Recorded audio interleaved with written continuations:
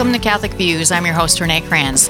On today's show, we will have Father Tim Smith in the studio with us. He has driven down from the north part of the diocese to talk with us about Catholic rural life in general, but also about the organization with the same name, Catholic Rural Life. He is always fun to have here, and he's only here once in a while, so we just snag him whenever we can. First, in studio with me, it's Dr. Chris Burgwald. I have a little bit of time, so a quick question about interview with Father Tim. Yeah. Tease me one gem for the interview. Gosh, we did it. We called Ipswich a city. Oh, he did do that. Why is that bad? I was taken aback. I was like, is it not a town? Is Ipswich so big that it's a city? Okay. Sorry, so Ipswich listeners. I was just going to say, Bill, you're really that's working Bill the last Seeley, nerve of all the people email in address, Ipswich. his home address. Okay. Yeah, he talks a lot about the importance of rural people, rural towns to the dynamicism of our faith. So, and he's just always great. He is great. Great. Yeah. Thank you. So, Biblical Bites with Dr. B. Do you know, I haven't done this. Yeah, I did this for you recently. Do you know the Sunday we're in? Oh, shoot. 29th? Bill? That's correct. That is correct. Do you know, so we have not touched, remember the second reading at Mass is a semi-continuous reading from a particular, usually New Testament letter, epistle, over the course of several Sundays. The other readings are usually thematically tied together. First reading, Psalm, Gospel. But the second reading is sort of just we're being exposed to, again, usually New Testament letter. Wait, Bill, have you done TV Mass yet? No. So for several weeks in a row now, I have not touched on what we started hearing proclaimed for the second reading at Mass. Okay. And it was Ephesians for a while, so I guess it's not that. Yeah, it's not that. Corinthians? No. Philippians? Okay. Hebrews. Hebrews. So it's a reading from the letter to Hebrews. So what? I said I knew that. Yeah, but you didn't say it, so it doesn't count. And we say at Mass, and it was different to my colleagues here in the studio. When we were all growing up, it was introduced differently than it is now. Now, the lector says, a reading from the letter to the Hebrews, but within our memories, something else was said. Bill's cringing. Looks kind of like this if you're watching. St. Paul to the Hebrews. A reading from the letter of St. Paul to the Hebrews is what we heard growing up. Right. But I just realized that when you said that. Yeah. So it's been that way for 30 years, but thanks for catching up, Renee. Hey, I still need the book to not go back to the old translation, okay? So there was a small T tradition, and there still is some evidence that Paul wrote the letter to the Hebrews, but there's always been, going back way back, big question. Right. Did Paul write? There's some things that are similar to Paul's other letters, but there are other things that are very different. So the lectionary after Vatican II, now it would be interesting, and I don't know the answer to this question, was that just a matter of the English translation of the lectionary? In other words, what did the Latin say? That I don't know. Right. Because sometimes the English translation just threw things in that were not in the Latin. Thus the redoing of the translation. So I don't know the answer to that question, but we now sort of acknowledge, even in the Mass, that we're not sure who wrote this letter. So a little fun fact. But the content for today, the reading, it's short. I might just quickly go through the whole thing. Brothers and sisters, since we have a great high priest who has passed through the heavens, Jesus, the Son of God, let us hold fast to our confession. For we do not have a high priest who is unable to sympathize with our weaknesses, but one who has been similarly tested in every way, yet without sin. So let us confidently approach the throne of grace to receive mercy and to find grace for timely help. So, Jesus is the great high priest. So another little fun fact, the Old Testament, what's the high priest, Renee? Do you know? Like, biblically speaking, Old Testamently speaking? He would be the head priest of the Jewish people. Right, correct. And who was the first? Melchizedek. No, I know why you said that. Good guess, but no. I knew his name. Moses' brother. Aaron? Aaron was once things got like more formally established. Aaron was the high priest. And in English, we say high priest, but actually the Hebrew is more precisely translated. Aaron was the great priest. Oh, okay. Not the high priest, but the great priest. English forever, it's been high priest. So here, Hebrews, we have a great high priest. It's actually, literally, we have a great priest. Oh. Jesus, who has passed through the heavens. So Jesus, we've talked about this before, a priest offers sacrifice. Mm-hmm. And they bring, in the Old Testament era, they would bring the sacrifice into the Holy of Holies, where only the high priest could go. This is where the Ark of the Covenant was. Mm-hmm. And the priest alone, eventually, just one time a year, the Day of Atonement, would go in there to offer the sacrifice for the atonement of the sins of the people.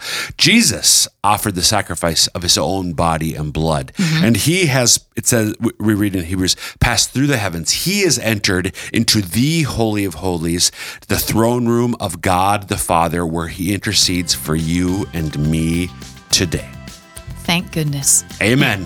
Thanks, Dr. B. You bet. In the studio with me today, from the Great White North, or it's Green North right now, soon to be white, is Father Tim Smith. Welcome, Father Smith. Thank you very much. Glad to be here. It's right now it's the Great Brown North because we're in fall. And that is true. The middle of the harvest season. Yes. Okay, so in case you don't know who Father Smith is, he is the pastor at Holy Cross, Ipswich, St. Thomas the Apostle in Roscoe, and Our Lady of Perpetual Help in Leola. Did I get them all? You did. Okay, good. You don't get down to Sioux Falls as much anymore, so I was lucky to snag you while you were down here. I said, you have to come and record with us. Well, thank you for the invitation, and I'm happy to talk with you today, particularly about a subject that I'm really passionate about. Yes. So we are going to talk about Catholic rural life in general, and also an organization called Catholic Rural Life that you kind of, I don't know, do I say you headed up in the diocese? Is that accurate? As of now, I am the point man on National Catholic Rural Life. Okay, good. And just to talk about it a little bit today, what it is, if they've seen that name, and then some of our members may have heard of it in the past in their parishes and in their communities. Right, and we are a rural diocese after all, so we should probably talk about this stuff once in a while. Yes, so how are things going up north? Things are going really good. Yeah. As I mentioned just a moment ago, it's in the middle of the harvest season. Mm-hmm. So if you venture outside of any of our larger cities in the Diocese of Sioux Falls, you're going to see that the country roads and even the paved roads are filled with activity, with harvesters and tractors and combines and grain trucks moving grain to the local elevators and feedlots and different ways of the rural economy. Right now, this is a time of great activity and also an occasion for us to pray for safety and the well-being of all those people. For sure. Yeah, I grew up on a farm up by Castlewood. So I'm very used to that life and miss living out in the country a lot. Well, it's celebrating, that rural heritage. Mm-hmm. So many people in the upper Midwest, we've seen, sociologists have reflected this in their own writings in the last, 40, 50 years, that really in the rural Midwest, people have now moved to centralized cities. And we see that in our own diocese with the population of Sioux Falls, but also other regional cities like Watertown or Huron or Aberdeen growing in their size. And many of those people, they have rural ancestries. So that they're only a generation ago, their own family members participated in a farming lifestyle or agricultural background. And that's my story as well. I come from a rural area, and just recently, as a matter of fact, my own family sold the family farm. And they did that in a very peaceful and loving way. And it was a really good experience. But my own ministry as a priest in a rural area, my own life experience really comes in handy. I bet. Just knowing that landscape and that life. And so my participation in the National Catholic Rural Life Conference is something that I've been doing over the last couple of years with the nomination by Bishop Swain as being the delegate for the Catholic Rural Life organization in the Diocese of Sioux Falls. And Catholic Rural Life is an organization that's been around for almost a century in the American Catholic Church. It comes from the Bishops' Conference, and then 1923, it was really a fruit of this prayer about supporting and encouraging the faithful community, particularly parishes in rural areas all over our United States. And so throughout that time, the National Catholic Rural Life Conference has really supported parishes and families through different initiatives.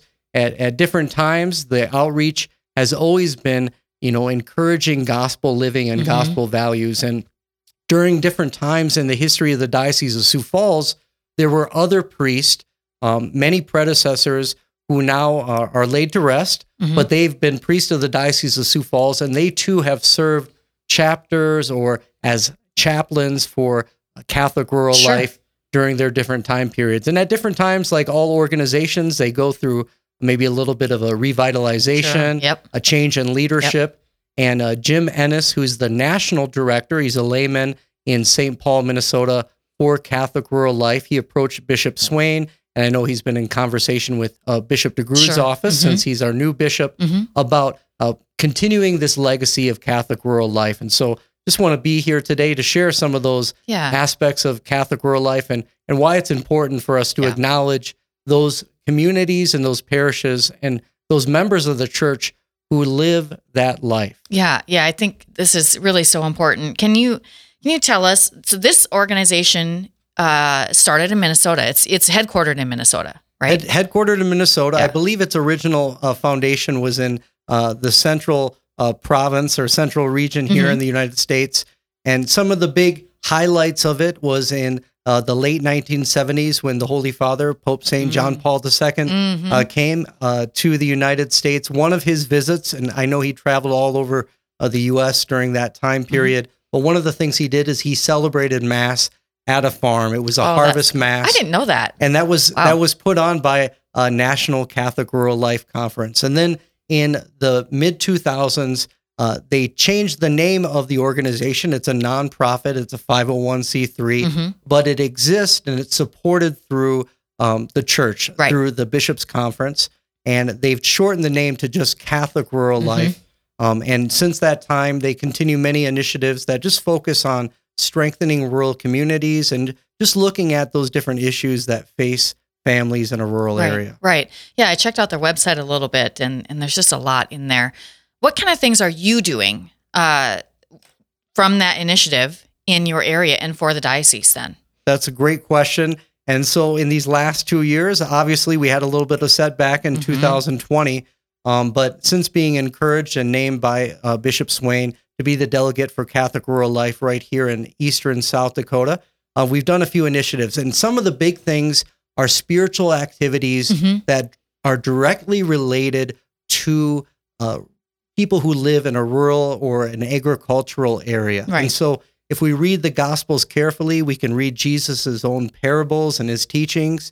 They're filled with imagery that reflects this rural landscape. And so Jesus begins a parable by saying, a sower went out to sow. Right. And as he scattered seed, some seed fell on rocky ground, some fell on fertile soil. And so even these parables of Jesus, they reflect this agricultural environment. And Jesus himself said, I am the good shepherd. Jesus says, the good shepherd goes after the lost sheep and he leaves the 99. Jesus also says about the parable of the workers in the vineyard. How many of our farm communities are always looking for hired hands, workers that are going to help them in planting or harvest time. And so the Gospels themselves reflect this rural vision, this vision of how we can live and follow Jesus. And so in that, the church in its tradition, in the prayers and the litanies and some of the little sacramentals of the church has always reflected this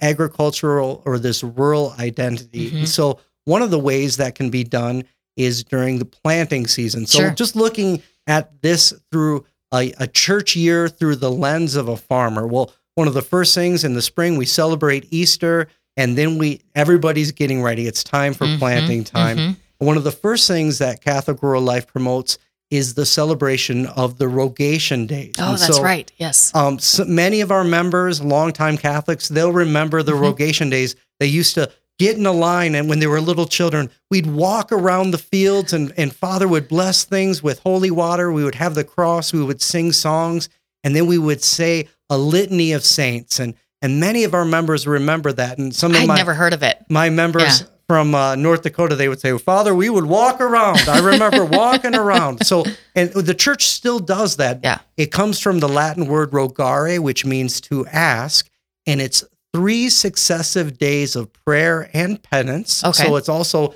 it's not obligatory, but it is an option for people to pray, to fast, and ask God. We're asking God to bless the land during this planting season. And so we ask the saints to intercede for us, and it's a beautiful tradition in the life of the church. And so our own chapter of Catholic Rural Life right here, we host a Rogation Days procession. And I do that in all 3 of my parishes. Okay. And so it's a beautiful tradition. Another thing that we can do is on May 15th, we promote the devotion to Saint Isidore, the farmer. And so patron saint in Spain, Madrid, Spain. And so Saint Isidore, there's an account in the church's tradition in the 11th century of Saint Isidore being assisted in his farming by 2 angels. And so that's one account of Saint Isidore's life. His wife, Maria. Our own Broomtree Retreat Center has its chapel church dedicated to Saints Maria and Saints Isidore. And so it's a beautiful testimony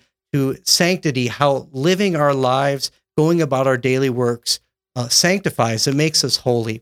Then we also celebrate at the harvest time prayers of a harvest blessing. And usually the Assumption Mass of the Assumption of the Blessed Virgin Mary, August 15th, is celebrated as the Harvest Mass. And so our own Catholic Rural Life, we celebrate a harvest blessing, and then we do also a Marian procession. And Mary, the reason the Assumption of the Blessed Virgin Mary is honored as the Harvest Mass is because Mary is the first fruits of the resurrection of Jesus. And so her own glorious assumption into heaven, body and soul, that's the first fruits of the resurrection of the dead. So Mary is in heaven, Queen of heaven and earth, body and soul. And we hope for that glorious resurrection, that we too will be reunited at the glorious resurrection, body and soul. And so the Assumption is seen as the Harvest Mass. And of course, the church has so many beautiful blessings and offerings for rural communities, whether it's a blessing of livestock, of sheep. These are things I like to make available to our parishioners. And Catholic Rural Life even has a prayer book and a manual that priests can use in their own rural ministry that really touches the lives of rural families. It's a beautiful tradition. And these are prayers that we want to keep alive in our Catholic faith. I know there are a lot of parishes that do harvest masses. I don't think there are very many that do the Rogation Days. And that is a thing. I'd love to see that come back. It's kind of fallen by the wayside. And in my own area, Holy Cross, Ipswich, I know St. Anthony's Church in Hoven, and several other parishes want to bring that back. And I know it's a beautiful tradition, and it really touches that. And I've had different parishioners saying, Father, I'm so glad we're doing the Rogation Days. Some of these beautiful devotions, sadly, they went away. And we want to bring them back because they're part of the church's living tradition. And it's good for young people to be involved in those things too. So I'm glad they're coming back. If you just joined us, we are talking to Father Tim Smith about Catholic Rural Life. So the priests can, do you provide materials for the priests on this? Are they kind of on their own since you're the point guy? Sure. So Catholic Rural Life, like most organizations, has a website. So it's catholicrurallife.org. There's a director of the communications that I work with. His name is Tim Strife, and he's in St. Paul, Minnesota. Interestingly enough, Tim, he does a reach out to different pastors to provide them with resources and also to give them a retreat opportunity. They actually provide several opportunities for retreat for priests that minister in rural areas, and it's called Thriving in Rural Ministry. Right. And Tim what's interesting about it is that he and I grew up only 15 miles away in rural southern Minnesota in the Diocese of Winona, Rochester. He and I both knew each other. At one time, he was a seminarian. He's now a husband, but he is a good man. And just this idea, we both come from the same county, Jackson County in southern Minnesota. We know the landscape. We know the farm fields. And now we work together and really just kind of making these options of enrichment available for rural communities, but also for pastors as well. Right. I minister to 3 parishes, but the geography that I cover in square mileage is about 1,500 square miles. Now, this is a real challenge for priests. It's a challenge for priests, but I would also offer it's a challenge for Christianity as a whole. Mm-hmm. In my own county, myself and the other priest, Edmonds County, we are the only resident clergy that live in that area. Mm-hmm. In my city of Ipswich, there are no other professionally trained clergy that live in the city itself. Wow. And so anytime there's an emergency that calls for a chaplain or spiritual care, you are de facto the one minister in the town. Catholic or not. Catholic or not. And so that's one of the strengths I'd like to say to our own church, is that our own work in promoting vocations is that the median age for our clergy in the northwestern region of our Diocese of Sioux Falls, the median age is around mid-40s. Oh, good. That is very young, but many other churches are right now have no pastors at all. Right. And so we're actually doing a good job in pastorally taking care of that rural area, but it requires sacrifice and commitment, and also real discipleship, following the Lord, prayer, sacrifice, but also it's easy when the people are so good. And that's one thing I want to also emphasize. Yes, please. Just the holiness and the goodness of all the people in our rural area, because the church is made up of many members, young and old, people of all walks of life, and not only those who farm and work the land, there's also those who are educators. They're the ones who work in local and regional schools, who provide, education for farm families, and also people who work in ag business, who work in corporations that provide equipment and supply chain all throughout the rural Midwest that brings what we bring to harvest to the rest of the world. Right. We also have even all the way down to the bus driver, to the people who work at the local grocery store in a rural community. Every person plays a part in keeping a rural economy vibrant. Right. And so what we want to do is just celebrate that, encourage and acknowledge the goodness of it comes from God. And in that, there's so many other blessings in rural communities. Yeah. I think sometimes there might be a misconception that in the rural churches, well, you don't get as many opportunities and so on for different retreats, whatever it might be. But there's some real blessings to being in the rural communities. My mom is still in Castlewood, goes to the parish there, St. John's, and she teaches CCD. And it's small classes, and she really gets to know those kids, really gets to know their families. And I think you don't have that as much in the bigger cities. So there's some real benefits to those smaller parishes. I agree, and I would say that I know my parishioners better in a rural area than I really possibly could in one of the larger cities. And so there's certainly many benefits to that. And also just the opportunity to visit the homes and the farms of my parishioners, to go out there for blessings of farm equipment and things like that, but also to see the kids from my CCD class, to see their cats, to see their dogs, to see their sheep, to see their animals, and to get excited, also enjoy the great outdoors. Of course, we have a real treasure in our natural resources. And so hunting, fishing, whether it be for pheasants, waterfowl, deer, those are things that we celebrate in our parish on a regular basis. Yeah. In fact, even in one of our stained glass windows, you'll see deer and pheasants and that's perfect. Parts of God's creation celebrated right there in the parish. Yeah, that's beautiful. So how can lay people, the rural people out in our diocese, get involved with the Catholic rural life stuff? There's so many great opportunities. And in fact, there are already members of Catholic rural life in different communities all around South Dakota. Some of them, they can easily join by going to catholicrurallife.org. They can pay a membership fee. They'll get a quarterly magazine that comes out to them, which highlights other people who are living Catholic rural life. There's usually a priest reflection in there, and also highlights some of the initiatives that are being done in other rural areas around the country, whether it's in southern Kansas or eastern parts of Washington State, or even in other areas, the cranberry bogs of northern Maine, or things like that. Places where people are living their Catholic faith and being encouraged by that. And that's part of it, is it's having a good witness for one another, that our faith is part of who we are. It's our identity. But there are also so many other great opportunities to get involved. Encourage, talk to your pastor and ask perhaps if you could participate in a harvest mass or a rogation days, just asking God through a litany. There's so many great resources available through Catholic Rural Life. For sure. One thing that I would just want to highlight is that if there's anything we missed, please do. That so many of the good things that we have in our rural communities are family values. You know, there's such a great pro-life ethic in our rural areas. When you work with the land, when you work in a close relationship with life and death, you recognize the value of human life and all the goodness that God has created in the world. And so I'm just always amazed at how beautiful that's reflected in the values, and especially in the pro-life advocacy that's done by members of our rural communities. Sometimes when we separate ourselves from that, we live in a technological or in a society where we go into the grocery store, we separate ourselves from where did that food come from? Right. And what animals and what energy, what work went into producing that food. We lose really an appreciation for life and God's creation. Right. And so all of the work of Catholic Rural Life is really a reflection of Catholic social teaching, which we can always learn more about in the Catechism of the Catholic Church.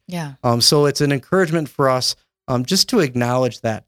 I would just say for those interested, Catholic Rural Life is available to offer opportunities for spiritual enrichment for pastors in rural areas, opportunities for them to be supported and encouraged by other pastors, to get ideas about evangelization in a rural area. But most of all, to know that they are loved. They are not alone. Even though you may live in a remote area, you are loved by God, and there are other people who are following Jesus in the very same way. Yeah, absolutely.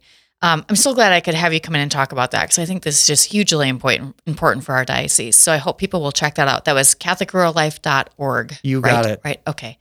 Thanks for coming in, Father Smith. I appreciate it. It's good to see you, as always. Thank you. You bet. If you haven't checked out the upcoming event, Through God's Love, that is coming up in Sioux Falls at the Convention Center, October 30th, please go to our website, sfcatholic.org. You can find it there. And the event the night before, the St. Joseph Festival, for families, singles, everybody can go to that. So that is it for us today. Hope you'll join us again next week for more Catholic Views.